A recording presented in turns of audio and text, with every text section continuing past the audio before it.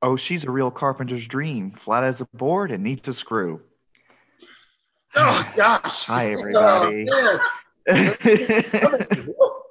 That's a rough start. Sleepaway camp. Yeah. A good sleazy quote for a good sleazy movie. Hello, everybody. Welcome to the Rabbit Weasel Podcast, episode number 21. Hey, we can drink now. We can drink now. We should celebrate. Yeah, I think you guys already are. We got you covered, man. We got you covered. Not me. It's 11 o'clock in the morning. I'm Jared. That's my brother. Justin, my co-host. Justin, you seem like you're doing well tonight. Good to see you. Yep, always happy to be here. One of my favorite things that I do. And we also have my sister-in-law, Mia. How are you? I'm great. How are you, Jared? I'm doing fine, doing fine. Ready to talk about Sleepaway Camp. So, a brief introduction. This movie was released in 1983.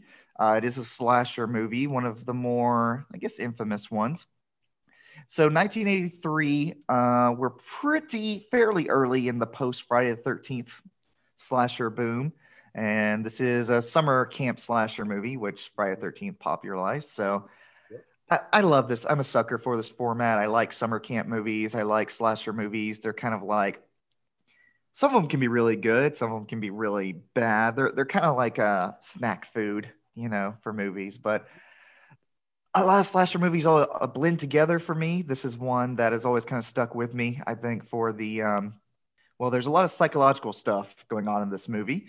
We also have one of the most famous twist endings of all time, at least in horror movies, and some great special effects. But with that, let's start with. Oh, first I should say this is our first fan request. So, family member of ours, you know who you are. Thank you very much. Thank you, thank you. I was just sending my thanks as well. Yeah. He also requested Frankenhooker, which we're going to get to at some point. So, Sleepaway Camp, first impressions time. Let's start with Mia. Mia, was this your first time seeing Sleepaway Camp? It is my first time seeing Sleepaway Camp. What did you think? So I was both very uncomfortable and very entertained at the same time. Yeah, that's a good way of putting it. For different reasons. Yeah, it was really uncomfortable.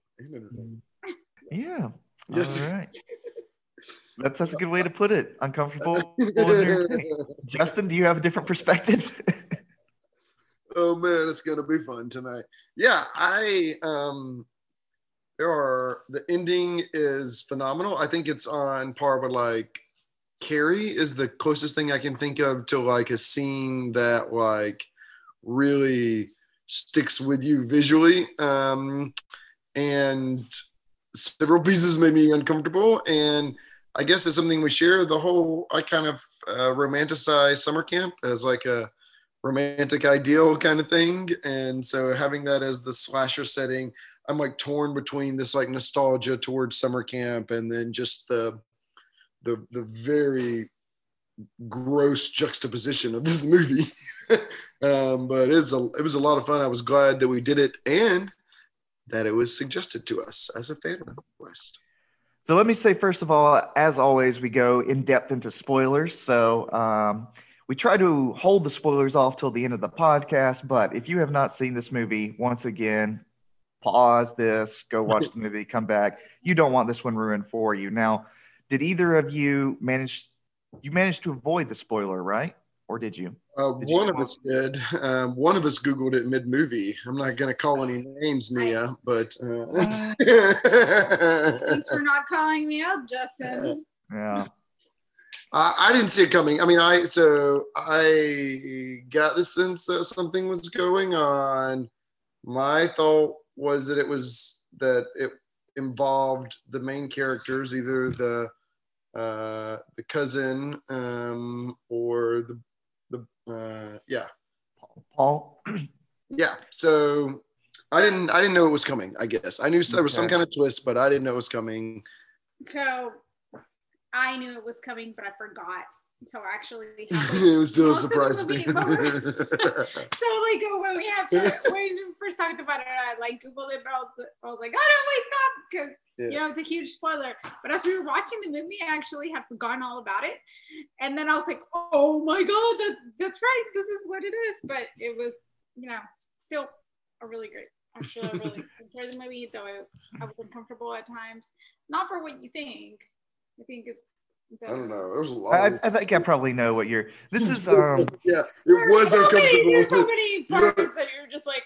Yeah, you don't need to so be. This movie is very. I mean, like any good '80s movie, it's very politically incorrect, right? There's a lot of stuff in there, but at the same time, in some ways, there's some progressive stuff in this movie, which maybe we'll get into that later. But first, I want to say I heard about this movie from, I believe it was Robot Chicken.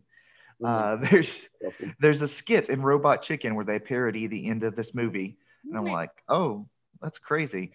So I watched the movie, but even if you know what's coming, it still can't really ruin the ending for you. It's done so well that I mean, I've now watched it 3 or 4 times, and it still has a big impact. But let's jump into the plot. Okay, first let's do a quick rundown of the characters. So we have, I think I know them all by name. We have Angela, who is sort of the main protagonist. She's a 13-year-old girl, first time at camper. She is extremely painfully shy and uncomfortable, traumatized, as we'll see from the beginning of the movie. We have her cousin, Ricky. We have Ricky's best friend, Paul, who develops kind of an interest with Angela. We have Mel, the camp owner, who is, he's great. I love Mel. Meg, who is a camp counselor who's really mean. And we have Judy, who is the main bully. So that's a quick rundown of all the characters. We'll go over them again as we get to them. But did you guys by any chance how did you watch this movie? Tubi? So we watched it at night and on our projector here at the house. Did you watch it on Shudder, Tubi, YouTube? Think it was on IMDb's free streaming service. Yeah, I think it was IMDb had it, I think. Oh, okay. Well, if anyone gets a chance, watch the Joe Bob Briggs version with The Last Drive-In on Shudder. He did this movie, and it's anything with Joe Bob. It's great. He also has on Felissa Rose. Let's go ahead and give a shout out to Felissa Rose. I love Felissa Rose. She's the one who played Angela when she was 13 years old, and she is, of all the famous people I have met, or celebrities, actors, actresses, she's the coolest, period. And I've met a lot of cool ones. She's just super friendly. What's that, Justin? Where did you meet her? I don't remember. I met her, I think it was 2019 at Days of the Dead or Monsterama. Yeah. One of those conventions. She was there. I think it was Days of the Dead, but I could be wrong. But yeah, I met her, and she's just the friendliest person on earth. So thank you, Phyllis Rose. Got her autograph. I asked her some questions. I'll get into what I asked her later on because it has to do with the ending. But all right, the opening scene. Now, if you've never seen this movie, pay very close attention to the opening scene. Very close attention. So we have a young boy and girl, 2 kids, little kids, are on a small boat on a lake with their dad. They are playing around, causing the boat to flip over, throwing them all into the water. Immediately after that, there are some, sorry, in my notes here, I meant to say there are some teenagers who are driving too fast. I wrote there are some teachers who are driving too fast. It's definitely, I've got teachers on the mind for some reason. It's definitely teenagers. Those wild teachers. They're driving their boat too fast, goodness. And they hit them, killing the father and one of the kids. Now, we cut to 8 years later. Here we meet Ricky, who I've already kind of mentioned. Ricky and Angela. I guess they're about the same age. Maybe Ricky is a little bit older. He's probably 14 or 15, I guess. And they are heading off to summer camp. So we have Martha, who is Ricky's mom, and she is Angela's aunt. So Angela has gone to live with Ricky and Martha after the boating accident. Time for our first pause. Aunt Martha, she's creepy. Yeah. I mean, the first time I saw this movie, I did not know what to think about her. I mean, what did you guys think about Martha? she's a doctor, isn't she? It does mention that she is a doctor. Mm-hmm. Yeah, And she seemed very overbearing and a little aloof when she was giving the kids instructions when we first meet her. Yeah, kind of disengaged from like an emotional. That's a good way to put it. Yeah. Disengaged. Yeah, she's just. She's also really like, and overbearing at the same time. Like she's really encouraging Ricky to take care of Angela because she's her little girl, and it's like it's like repeated about kind of her being her special girl, and I don't know. It's the whole thing is a little weird. Yeah, I think so. First off, that actress does a great job of just making. The first time I saw it, I thought it was really bad acting because I'm like, what is going on here? But it's actually really good acting because she's very off. I don't know. Something about it is the eyes are way too wide open and she's too enthusiastic and she like just stops randomly to comment to herself. She seems like she's in a completely different movie altogether. So anyways, remember Aunt Martha. She's weird. She becomes important later, but she reminds them in a weird moment to not tell anybody how they got their physicals and then sends them on their way. Yeah. Oh no, that would not do at all. I forgot about that. So what some great foreshadowing early on. Well done, movie. Yeah, there's actually a lot of stuff in that first scene that's pretty well done. But anyways, at the camp, we immediately oh goodness, we meet Artie.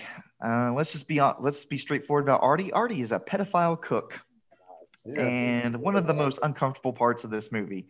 Yeah. Oh my gosh. Yeah. He will make you uncomfortable. There is nothing subtle about Artie. He's like a big chubby guy who has dirty like stains on his clothes and just he could not be more creepy or open about the fact that he's a pedophile. So like when the kids come up, he's standing with the head cook or head of the kitchen and he's saying horrible things and his boss just laughs him off like this is you're silly, like shouldn't somebody report this guy? Yeah, the lines are actually like really really cringeworthy. I mean I feel like I have a pretty wide range of like language that I'm comfortable with, probably. But his jokes about like the campers who are preteens is really, really uncomfortable. Yeah, very uncomfortable. Definitely. I'm not going to quote it. You can watch the movie if you want to know what he says, but so anyways, Artie the pedophile cook. The strong characters in this movie, you remember them, that's for sure. But it's a just world in this movie. It's a just world. Yeah, we'll get there. So Ricky shows Angela around, and he runs into his girlfriend. He runs into Judy, who was his girlfriend from the previous year. Yep. And apparently Judy has matured a little bit since the previous year, based on their comments. And because she's matured now, she is too cool for Ricky and kind of blows him off. And then she goes and talks to some of the older boys. And she has an immediate dislike for Angela. Again, Angela is she's basically almost comatose throughout the first third half of this movie. She never speaks. She barely moves. She just kind of sits there and stares, right? So, and this just pisses off Judy. Judy can't handle it. So the next day at breakfast, I think, Angela isn't eating. So a camp counselor, and I can't remember his name. I should have written it down because he's like one of the few decent people in this movie, the head camp counselor. So he takes her to the kitchen, like, let's see if we can find some food that she will like. Unfortunately, he leaves her alone with Artie, who promptly takes her into a storage room and starts taking off his belt. Thankfully, Ricky comes in and is like, what the hell's going on here? And Artie threatens both of them to not say anything, and they run off. So yeah, in case you weren't uncomfortable enough with Artie. But soon after, someone unseen comes into the kitchen. Now, this is the common slasher trope of the I think Joe Bob said the killer is a camera. You know, you're watching everything from the perspective of the killer, so you don't actually see who the killer is, but you see what they're kind of experiencing. No one sees them come into the kitchen.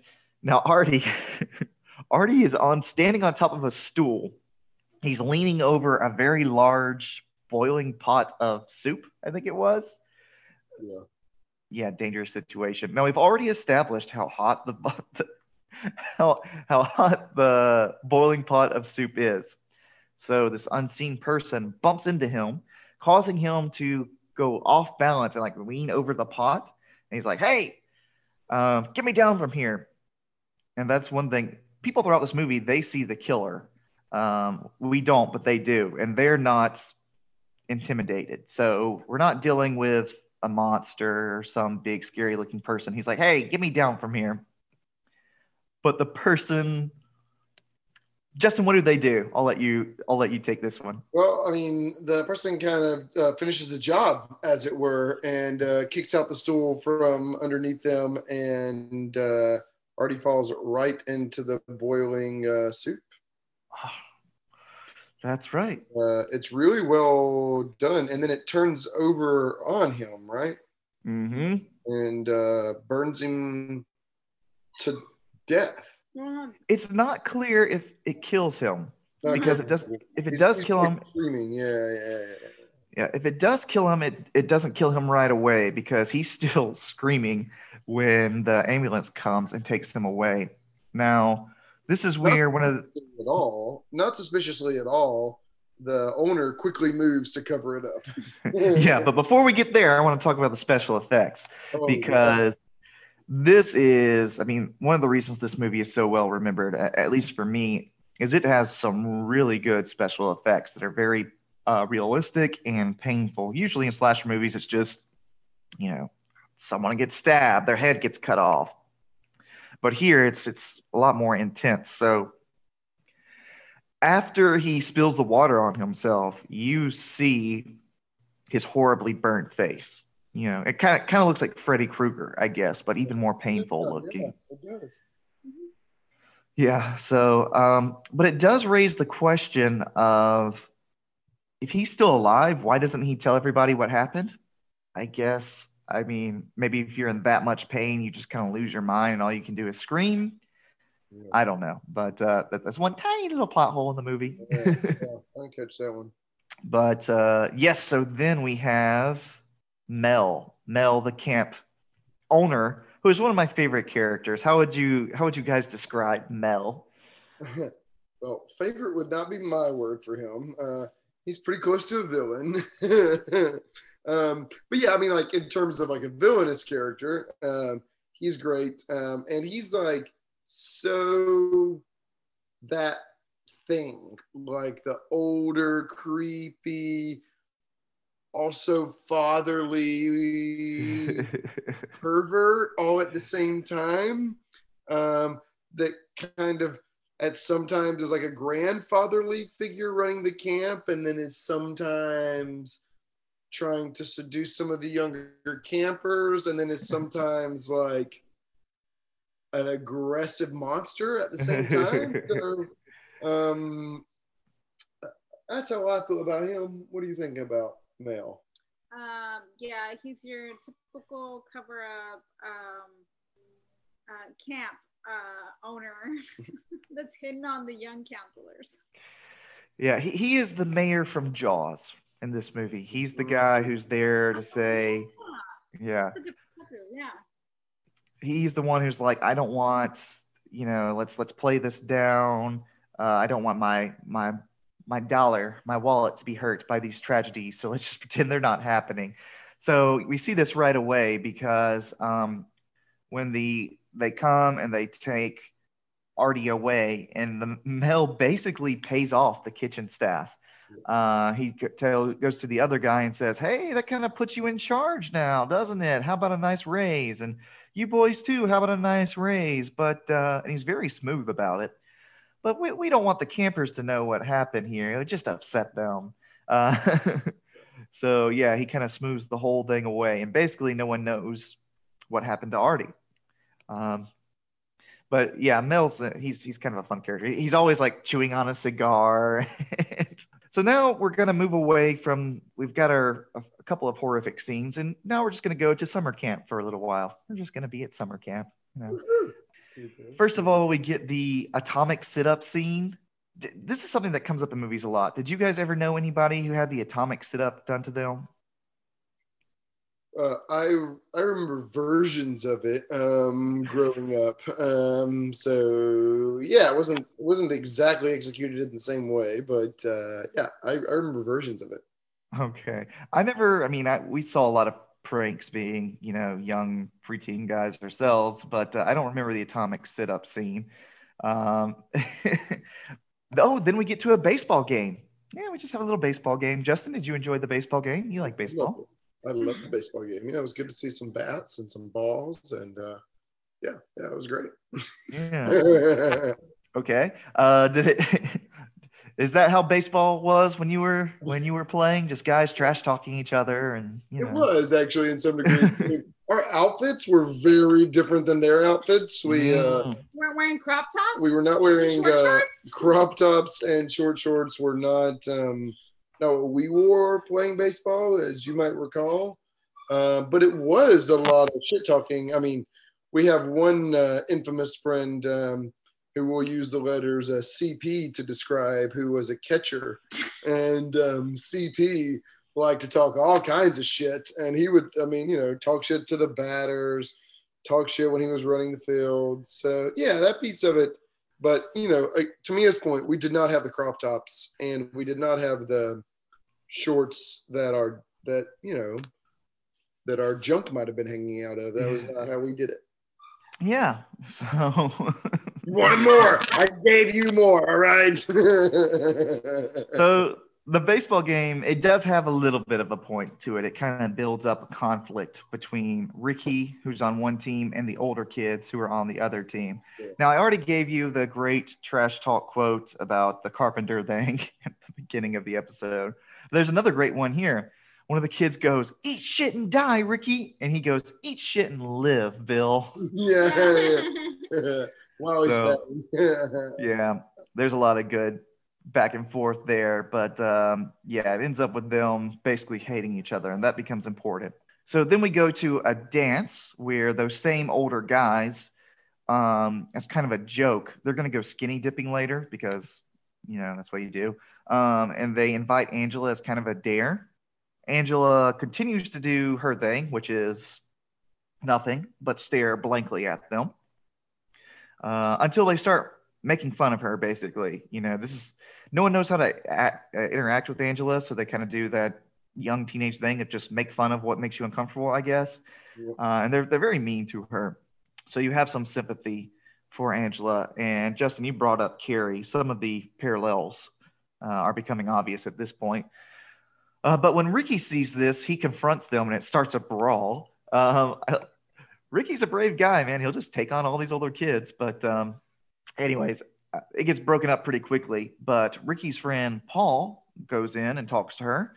And she actually seems to slowly warm up to Paul, which is kind of nice. He's genuinely nice to her.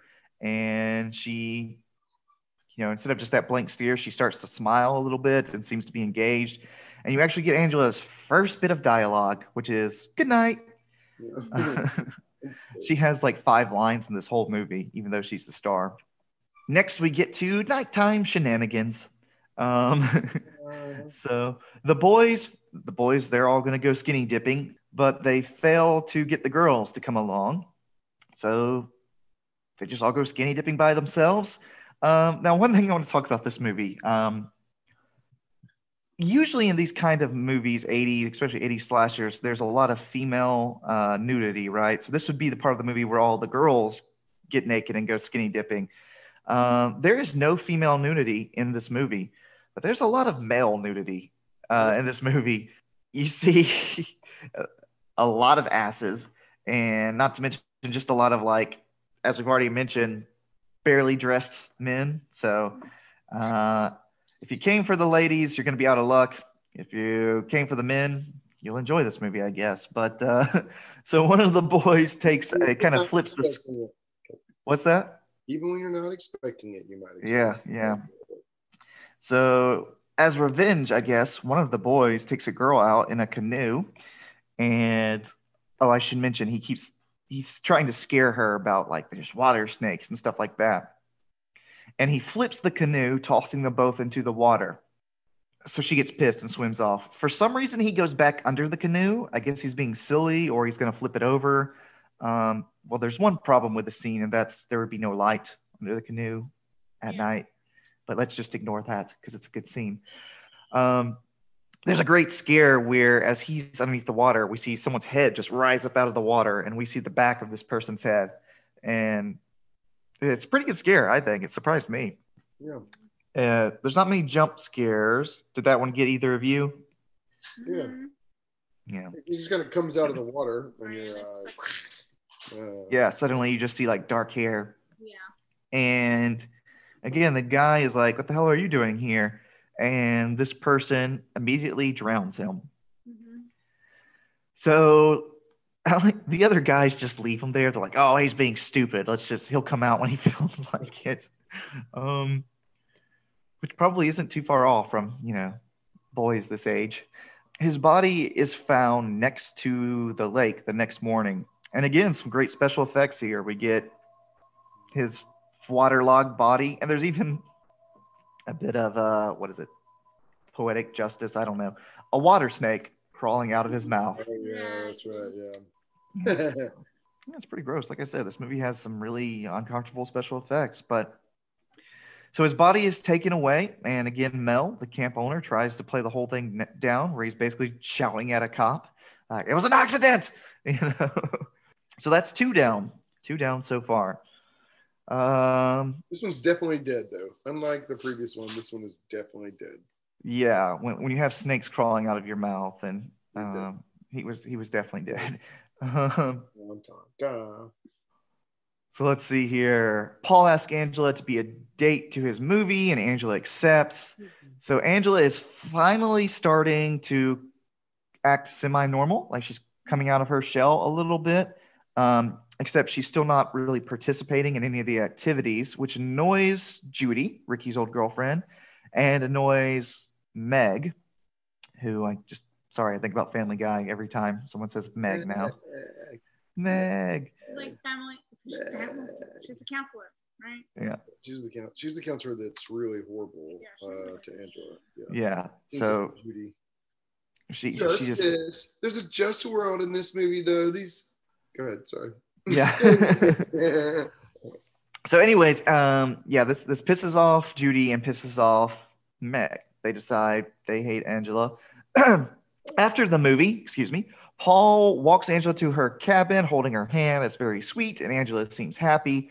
Paul kisses her, and she seems conflicted, I guess. Not angry. She just doesn't really, almost confused. She doesn't know how to react. So she leaves, and then Judy, who has been watching, as we've already said, hates Angela. She starts to move in on Paul, right? As a way of getting to Angela. So that poor kid, what is his name? Mozart, the one who had the atomic sit-up prank. They do another prank on him. This time it's the shaving cream gag. Did either of you ever see the shaving cream gag? I did see the shaving cream gag play out. Yep. So I have seen that one play out. Yep. And putting your hand in warm water. Yeah, that one too. I think I remember that one. But except this time when the guy wakes up, he gets a knife out and he starts chasing after Paul. But what I love about this is no one seems concerned that he's chasing. Even Paul is laughing like, ha ha, you got a knife. But fortunately, that counselor comes in and takes the knife. I guess he was going to stab Paul. I don't know. And then the next day at the beach, everyone is swimming except Angela. Again, this pisses off Meg, the counselor. So she comes up to Angela and starts berating her, basically, and Angela just stares, which pisses off Meg even more. Everyone just can't stand the fact that Angela doesn't react, it just drives them insane. And she basically starts assaulting Angela. You know, she like grabs her and starts shaking her. Unfortunately, the nice guy counselor, he comes in and puts a stop to it. So, yeah, at this point in the movie, you have a lot of sympathy for Angela. I think maybe early on in the movie, you thought she was creepy. Now she's starting to be sympathetic, I think. Yeah. Anyways, that's how I was feeling at this point in the movie. That night, Judy taunts Angela even more, asking her, you know, why don't you ever shower with the other girls? And she says some very mean things that I guess teenage girls would say to other teenage girls. And of course, it ends with the insult that I opened the podcast with. She's a real carpenter's dream, flat as a board, and needs a good screw, which is a movie line. No one comes up with that just off the top of their heads. Although it does sound like something like a common insult, maybe that people would pass around. But, we're going through a lot here. Angela is upset, of course, and she goes to see Ricky. But Justin, on the way, she sees some older boys. And what are the older boys doing? Do you remember? Water balloons? They're having a water balloon fight on top of a building. And they hit her with one. Yeah. They turn and they just turn on her and hit her with one of the water balloons. Ricky sees this and flies into a cursing rage, and he has some of the best swearing ever. I didn't write it all down, but yeah, his rant is just perfect. Mel comes and breaks it up shortly after, and they all get in trouble. After that, one of the boys goes into the bathroom stall. Mia, do you remember what happens to him in the bathroom stall? Oh, yeah. Somebody accidentally sneaks in a bee's nest. Not really accidentally, but there's a bee's nest in there, and it things the living thing. They just drop it in there on him when he's in the toilet, and they also lock they slide in like a piece of wood or something to lock the stall. Yeah. I don't remember. Was it bees or hornets? Yeah, it's not clear, but it's like a nest. So a hornet's nest is maybe more. I think it was a hornet's nest. But anyway, so he goes to the bathroom. They block the door so he can't get out. And then they throw a hornet's nest in there with him. This is one of the most painful special effects in the movie. I don't know about you guys, but when they show him after this, it's horrible. Yeah. What was worse, do you guys think? The burn, Artie being burned, or this guy? Oh, this guy. Definitely. Yeah. I don't know. Burn was pretty bad. Yeah, they're both really bad. I don't know. They're both really bad. Well, for this one, you see, like, all you see is his face and his arm, and they're both completely covered with the hornets. Yeah, we're just agreeing. Yeah. Oh, yeah. And you're seeing like huge welts from where he's been stung so many times, and they're like crawling. Oh man, it's horrible. So yeah, he gets it pretty bad too. And how many cringe-worthy scenes are there in this movie? It's just like so many. Yeah, it's an impactful movie. Like I said, I've seen a lot of slasher movies, and most of them kind of blur together, but this one always sticks out in my mind. So now we've had 3 horrible incidents in a very short time period at the summer camp. So Mel believes his business is ruined, and it's not clear, but I think it's implied that a lot of the campers go home after this. People finally realize what's going on. So he's freaked out. He thinks his business is ruined, and he's probably right. Or you could go the Friday the 13th way, where somehow a new camp just opens in the same place every year after the mass murder. But he also believes he knows who's responsible.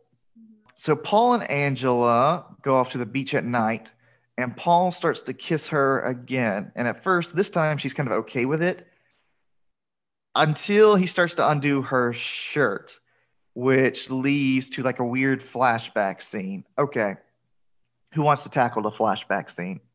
Oh, man. Okay, well, flashback scene's weird. So it's like a dreamland kind of thing. And I guess it's Ricky and Angela, but I'm not sure. It's maybe Angela and someone else. I think it's supposed to be the 2 kids from the beginning of the movie. Yeah. So a boy and a girl Yeah. is what we think.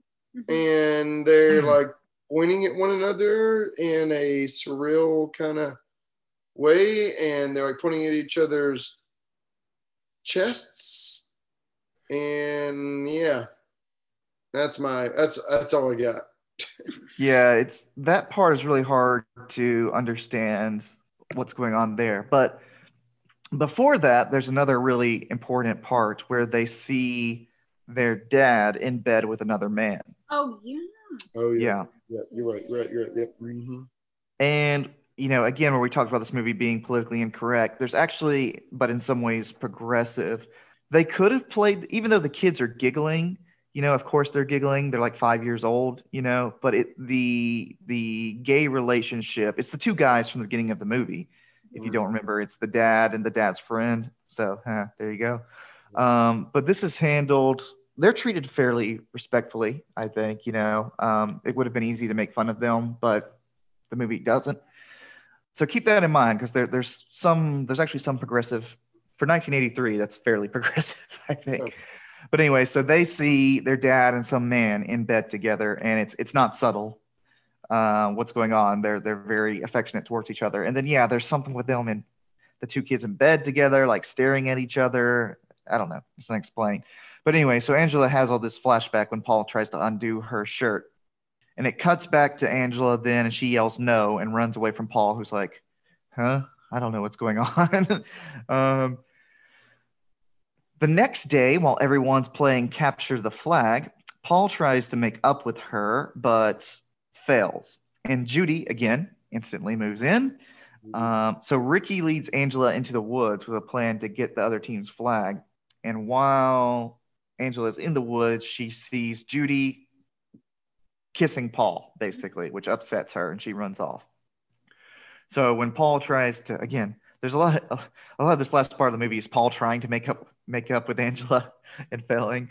But when Paul tries to make up with her later at the beach, Judy comes over and tells her that Paul called her a prude. And Paul, it's obviously true because of how Paul reacts, and he's just like, I gotta go, and he just leaves. Before we get too much into the next, into the next part of the movie, I want to talk about Felissa Rose's acting. This was I believe, her first movie, definitely her first starring role. She's 13, and I don't know. I think she does great in this movie. I agree. Because she has very little dialogue, but when she is, even without dialogue, she still conveys a lot, right? Earlier in the movie, you see how uncomfortable she is. You can see her being kind of scared when she's not talking. And here is when she starts to get creepy, because as Judy is like just being really, really cruel to Angela, Angela's not saying anything. She's still just staring. But the look in her eyes is terrifying. There's several close-ups of her face, and she is just, I've never been that scared of a 13-year-old girl. She looks like she wants to kill Judy. But so a lot of things happen here really quickly. As Judy is making fun of Angela, Meg, again, the counselor who hates her, comes over and threatens to throw her into the water. So she picks up Angela over her shoulder and starts dragging her to the water, with Angela screaming no and Judy following behind, making fun of her. So again, we're getting to Carrie levels of cruelty here, right? At the same time, right before that, Ricky gets approached by Mel, who starts questioning him. Mm-hmm. When Ricky sees what's happening to Angela, he wants to go help, but Mel grabs him and basically accuses him of being the murderer. It's like, every time something bad happens to that girl, you're there and someone dies. And he's basically assaulting Ricky at this point, right? So fortunately, that counselor comes in, breaks them up, but not in time to stop the girls from throwing Angela into the water. Ricky goes to help her. And just to add insult to injury, I don't know if you guys noticed, as he's leading Angela away, there's kids throwing dirt at them. Yeah, we saw that. Jesus. So at this point in the movie, who did you guys think was the killer? When I first saw it, I was kind of surprised when Ricky gets accused, but I can see I don't know. Who did you guys think was the killer at this point in the movie? Did you think it was Ricky? Did you believe Mel? So I spent a little bit of time thinking it was what did you say his name was? Mozart, the one with Oh the yeah, the one who gets bullied, Mozart. yeah. So I Okay. thought there was a chance it was one who gets bullied. And then I thought there was a chance that Ricky and Angela were in on it together, like they were evil twins or something. And so they were like playing off nice during the day, but then at night they were like it was showing one person, but they were kind of like tag teaming together. So Which would explain how they're able to take down, the bigger. Yeah, and they're like really close, and they're looking out for one another, and it like I thought it was maybe signaling a little bit that maybe it was Ricky, and that was a little bit of a red herring, and so maybe him and Angela together were what was really going on. So that was my guess. Yeah, I agree because they make it a point to point out sometimes when Ricky is missing. Mm-hmm. And you can't see one or the other. Yeah. At the same time. Yeah. Okay.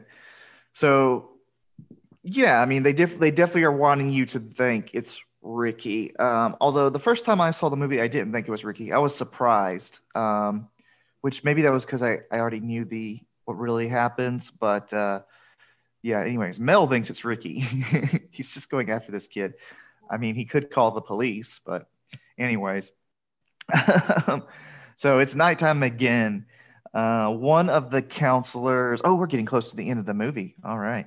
One of the counselors gets assigned to take some kids on an overnight hiking trip, which he's not happy about.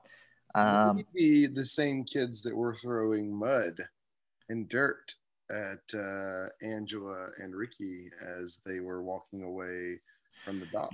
You know what? Now that you say that, I think you're right. Good catch, Justin. So yeah, they're going on a camping trip, and Mel has asked Meg to have like dinner at his place one night, and Meg has the night off, so she agrees. I don't know why. It's very, the implications are very obvious here, right? Mel's kind of an old guy. I don't know if he's rich or what the deal is there, but she's like, hey, I'll come to your place tonight. But while she is showering, someone stabs her. It's actually probably the least. Not Meg. Not Meg. It's actually probably the least violent death in this movie, or least graphic until later. Okay. But yeah, you just see they stab her like through the wall. They do. Yeah. Through the wall. I thought it was through the curtain, but it's. Oh, okay. Maybe the curtain. Anyways, but they stab her in the back and kill her, obviously. So, hey, 2 shower murder stabbing scenes in a row. We did Psycho last time. Yeah, it doesn't remind me very Psycho-ish. Not as good as Psycho, but yeah, pretty good. That's a high bar. Yeah. So Paul tries to make up with Angela one more time, and she says a great line here. Now, when I met Felissa Rose, she wrote this on my autograph picture. Meet me at the waterfront after the social. So now Mel is looking for Meg and eventually he's like, hey, where's my hot young date, my employee? He finds her dead in the shower, and we see that her back has just been like slit open, So he decides to go after Ricky, basically, instead of, again, calling the police. Yeah. At the same time, the killer, again, we don't know who it is at this point, goes after Judy, who is alone in the cabin after being abandoned by a boy because they were almost caught by Mel. So there's like a brief moment, kind of like in Psycho again, where you can see the killer, but you can't really see the killer because of the way it's lit. Did you guys know who it was from that? Or were you just like, no? Yeah. I tried to look closely. You can't really tell. I think there's also maybe some makeup or whatever to confuse you. But this person smothers Judy with a pillow. Oh, I forgot to mention, she's curling her hair with a curling iron. So she gets smothered, and the curling iron is put somewhere. I don't know if you guys caught that. It's not explicitly shown where it's stuck, but interviews later have revealed where the curling iron was put. You can use your imagination. A couple choices. Really Yeah. only two, I think. Yeah. Anyways, so back at the campsite, that counselor, he has driven some of the kids woke up in the night and wanted to go home. So he's like, fine, I'll take you back, or take them back to camp. I don't know what you two are talking about, but they're suggesting to me over here there are 3 places that the curling iron could go, and I'm pretty sure there's only 2. But I'm ready to move on now. Sorry, I was being distracted. Well, I can think of 3, but her face is covered by the pillow. Yeah, exactly. So there's only 2 where it could be going. Everybody, you can't see the video. As I'm talking, there's people like doing weird gestures to each other in the background. I'm like, what the hell are you doing? Anyways, so she got killed, but we're moving on. So the camp counselor has left with a couple of the kids who wanted to go back to camp. And when he comes back, the remaining kids are sliced up in their sleeping bag. You know, there's no remaining kids. They're all dead now. Yeah, they are. Rip. So he runs off to get help while Mel finds Ricky, drags him into the woods, and just launches into him. Yeah, and he apparently... Have you guys watched Falcon and Winter Soldier? Not yet. Oh, well, never mind. Anyways, he beats this... He apparently beats Ricky to death. And I think maybe he did beat Ricky to death, but later they show us he's okay. But I think the scene is supposed to tell you he beats Ricky to death because he just lays into him, man. He's like Hulk smashing him, screaming at him. But as he comes out of the woods, he sees the real killer who shoots an arrow through his neck. I think this is kind of a reference to a Friday 13th part 2 or 3 where someone gets shot by an arrow. But so Mel's dead. Mel got off kind of easy, though. He just gets an arrow through the neck. Okay, we're almost to the ending, everybody. Here it comes. The police come because by now they've been told about the kids that have been cut up, and the counselors go out to look for the last of the campers. Meanwhile, Paul finally meets up with Angela at the waterfront. She's like, let's go swimming. He says, now? What about our clothes? She says, take them off. He's like, okay.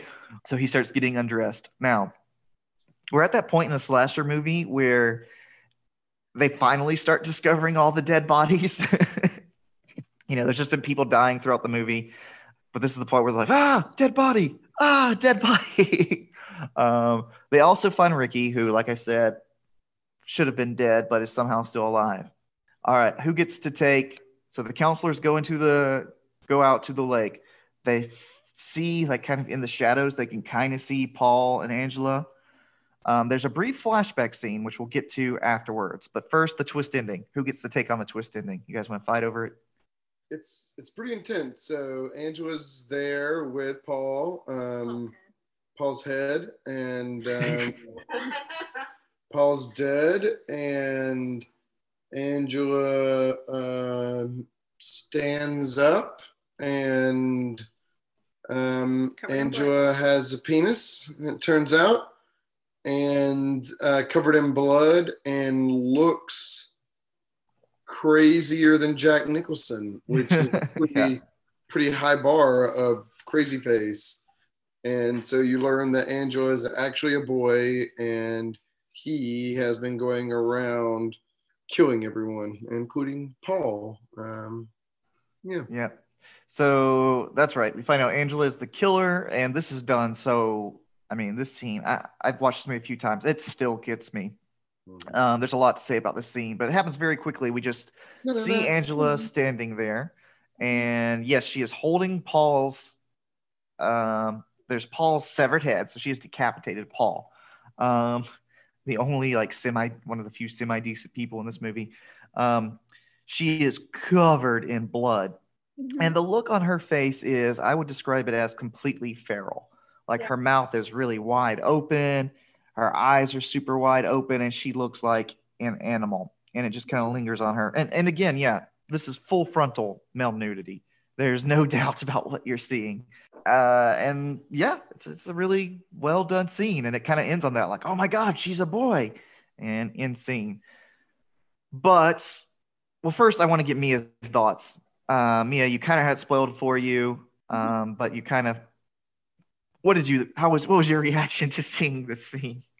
So to me, so the fact that she was a he was not like necessarily completely shocking. It was really the covered in blood, the face, the feralness, like you said, of just the shock value of her face. That is just like with the music, it was just like so intense, and it was just crazy. Plus, she was cradling what's his name's head? Oh, yeah. Paul's head, Paul's severed head. Which was, as the campers or the two counselors are coming up, they're like looking for them, and they're like, Angela, are you okay? And of course, they're coming up to where you think it's like a scene where they're going to be fine, and it's just this person covered in blood with this shocking like look on their face, very feral. It was so intense. Yeah, and at first, because it's done really well, it's lit just so that you can see like the back of Angela and Paul's head. So it looks like they're naked, or it looks like she's naked and she's like kind of rubbing his head, And then when it switches, you realize, no, she's been holding his severed head and she's a boy. Now, Mia, there was a flashback right before that. So did you get everything? The whole story of the movie, or did you have to look it up afterwards? No, I what Angela's deal was? Yeah, no. Yeah, I got from the flashback. It was like, it turned out to be because I really did think I didn't even think about it until like I had looked it up and I had spoiled it for myself, but I completely have forgotten it while watching the movie, and so it never like even triggered towards the very end, but it didn't even like even at the very end I was like, oh my gosh, it's insane, but it was really cool. So, Justin, what was your first reaction to seeing this from the greatest horror movie twists? Did you understand what was going on? Were you completely confused? So I didn't understand what was going on at first because it happened it's so loud and it's so overwhelming. And because of the scene, it's dark and you're not staring at her genitals. That's just not what you're doing, right? You're like, her face is like she's feral, and you see his head. So as it was like playing out, though, like the scene was too overwhelming. It's kind of like the shower scene in Psycho in that way. It was like too overwhelming for me to piece what was going together, other than Angela was the killer, was sort of like all I was able to piece together in the moment. So yeah, it was more than my sensors could intake. So basically, for anyone who's still confused, this is why I said pay very close attention at the beginning. In the beginning, we see a boy and a girl, and the dad gets killed, and one of the kids gets killed, but we see one of them facing under the water, but we can't tell who it is. So we're left the whole movie thinking that Angela survived and the boy was killed. In reality, the girl was killed and the boy survived and was sent to live with Aunt Martha. Now, Aunt Martha has dealt with the trauma of finding out that her husband has left her for a man. So maybe she was already unstable. Now she's definitely unstable. So Martha, always wanting a girl, decides to make young, I think her name was actually Peter or something, says, "You're going to be my girl. I've always wanted a girl. You will be Angela," and basically forces Angela to be Angela. Mm-hmm. So that's what happens. That's the story of the movie. There's a lot to unpack here. First off, I want to talk about a little more about the scene itself. Obviously, Felissa Rose, that's not Felissa Rose naked at the end. She is actually a woman. I've met her. So that scene is done really well because for the close-ups, it is Felissa Rose. For the long shots, no one knows who that is. The man that they hired for that scene, they don't know who it was. I asked her, like, does anybody know who that person is? and it was just somebody they hired for that shot briefly, and whoever whoever is standing full frontal nudity there has never come forward. So we don't know who that person is. Yeah, a little bit of trivia for you. I don't know. Would you come forward if it was you? Depends. Yeah. Depends. Maybe. Well, you also have to understand in 1983, movies like this, I mean, they're still kind of a little taboo, but this was like hardcore porn at the time as far as how they were seen in society. You know, that person, whoever it is, you're out there probably still. We wish we knew who you were, but we don't. So yeah, for the close-ups, it's Angela. For the long shots, it's some guy with a mask on, and the mask is really creepy looking. The music too. I mean, I know we've said it multiple times now, but the scene itself is overwhelming in part because of the pace and what you're seeing, but also from like the kind of epic horror sounding music, the dun-da-da, dun-da-da, that really kind of stuck with me. It's really something. It's really well done. I think this is a well done movie. I mean, yeah, it has a lot of the. What's that, Mia? I agree. I there are moments where it were like definitely very cringy for me, where I'm like, what? Should I continue to watch it? Especially like the first minutes when you meet the cook and he's talking about the kids, that made me feel very uncomfortable, and some of the interactions. But this is a really well done movie. I enjoyed it.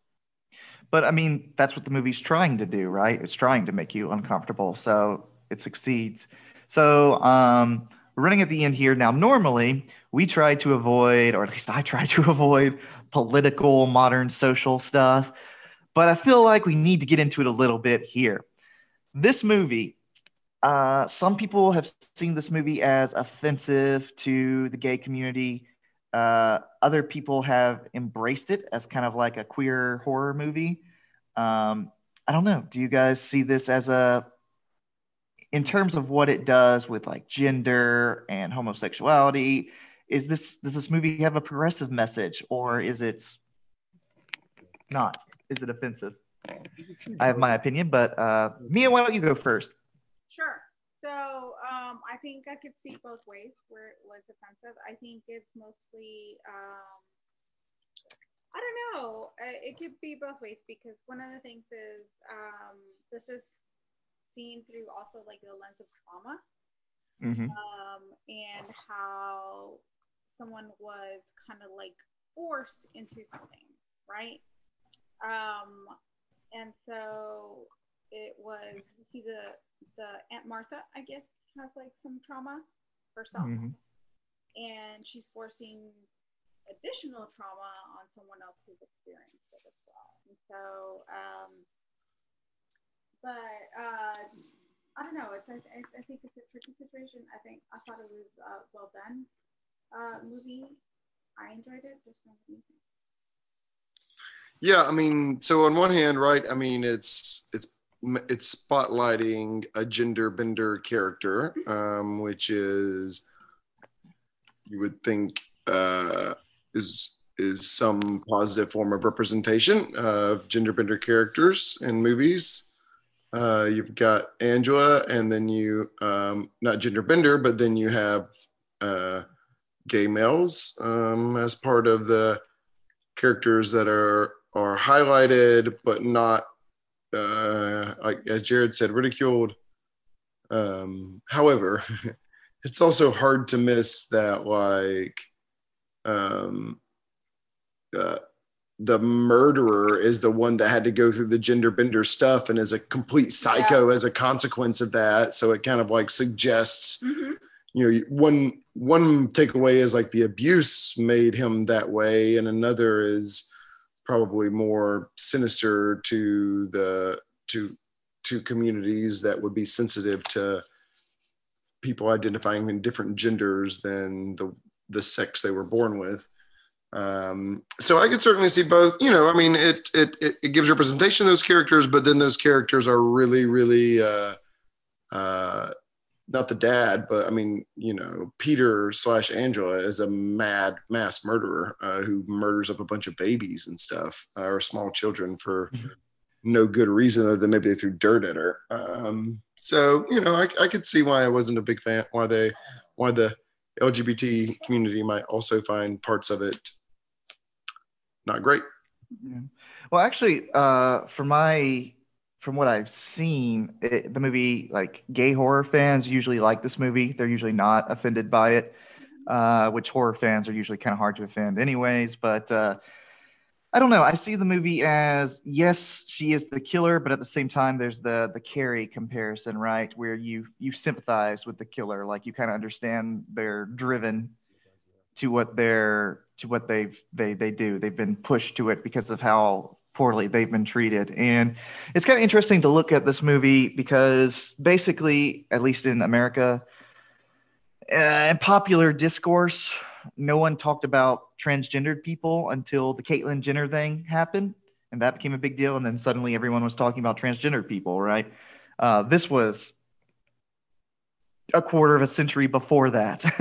Yeah. So some people, I know when I saw the panel with Felissa Rose, she said that she saw Angela as transgendered, and I actually disagree. I think that she's kind of like a weird backwards example of being transgendered, where she was still forced to be something she's not, but she was, yeah, you understand what I'm saying. It's kind of backwards case here, right? Yeah. She's actually a boy who's being forced to be a girl, right? Instead of the other way around. Yeah, so I don't know. Like I said, it's kind of complicated. I don't think the filmmakers were even thinking about that too much, probably. They're just probably thinking of a good, intriguing storyline. Yeah, probably a lot of shock going on here, but it is fun to look at in retrospect. So yeah.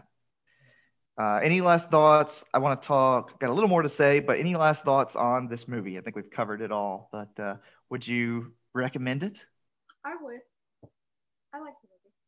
Yeah, it's worth watching. There's some good camp slasher nostalgia and some gender bender gray area stuff going on with, I mean, the final scene I think is as iconic of a horror moment as anything. I mean, it's worth, if you like horror films and you like shock and horror, you should watch it, and you should not it's too late now because I already told you what happened, but we warned people. We did warn people.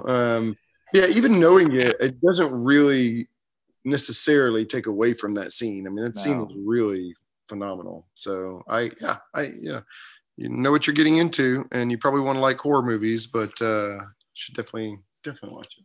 Yeah, I think that the last scene where you just like, it's so like graphic and intense, kind of reminds me like in The Exorcist, where her head twists and you're just like that, like just graphicness. Yeah. No, just like, wow, you could identify the movie based on just that one image. Mm-hmm.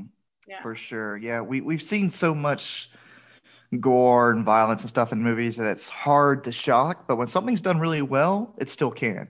You know, so this movie from 1983 that was kind of forgotten for a long time, I think by a lot of people, carries a lot of impact. And, you know, I would put it as easily a top 10 slasher movie. But so that's Sleepaway Camp. Once again, thanks for the request. I hope we did it justice. And let's see here. Oh yeah. So there were sequels to Sleepaway Camp. There were there were three. Really two. There were two in the 80s and then one in like 2008 that was very loosely related. But listen to this because it's interesting. The sequels become more comedic. I've seen them all. They're not as good in my opinion, but they're entertaining, I guess. So Felissa Rose, Angela comes back. Felissa Rose does not come back for two reasons. One, the Angela character is completely different, and Felissa was like excited about going to college when they were making those movies. So, but the person that they got to play Angela was Bruce Springsteen's sister, Pamela Springsteen. Really? That's cool. Seriously. Yeah. That's some fun trivia. Yeah. And they kind of throw away the whole debate about Angela being traumatized for being forced to be a girl, because in the sequels they have her actually be transgendered and she gets surgery and becomes physically a woman, which and she goes back to camp even though she should hate camp. But yeah, if you really like Sleepaway Camp, go ahead and watch those movies. They're there's something. Um, all right. Next up, Return of the Living Dead. Return of the Living Dead. Finally. Yeah. This is yours, right? You picked this one up? Yes, Return of the Living Dead, one of my favorite movies of all time. And we'll finally find out where the name of the podcast came from, so you can all stop asking me. It's like, what's your podcast called? Rabid Weasel. Why?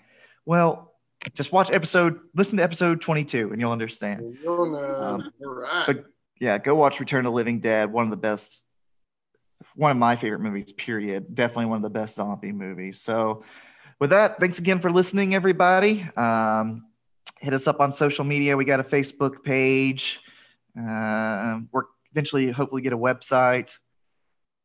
Send us requests, comments. And with that, say goodbye. Goodbye. See you. Goodbye, everybody. Thank you, guys.